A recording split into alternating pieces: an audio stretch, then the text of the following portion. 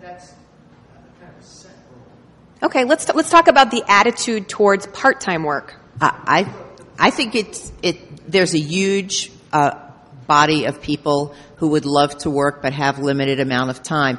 When you look at the cost of childcare nowadays, there are so many two-income households that have to make a decision. Is it worth the second person working given how much you're going to have to pay for childcare?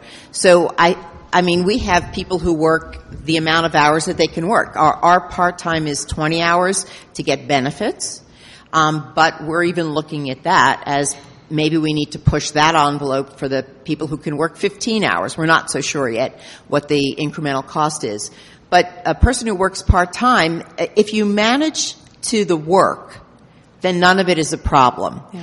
So if you're managing a person to the objectives that you give them or the tasks or whatever it is, depending on their level, whether it's an hourly worker, administrative assistant, or it's a VP, if you give them a reasonable amount of work for the amount of time that they have, then it doesn't matter how many hours they put in.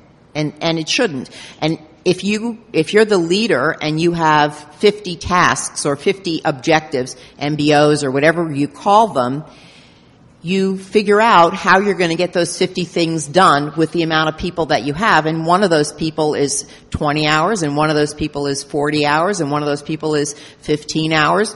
It doesn't matter. It's still you're managing to the work. And I think that's the underpinning. Yeah. So if your administrative assistant wants to work from home, are they going to get the work done? If they're not greeting people and meeting people except over the phone, why not?